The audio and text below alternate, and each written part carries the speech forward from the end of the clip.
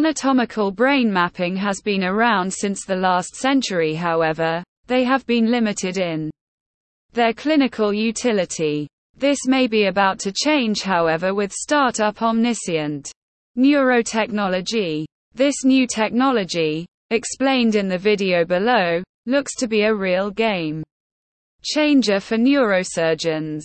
Dr. Peter Lucas look forward to seeing where this and other technological advances take the field of neurosurgery over the coming years.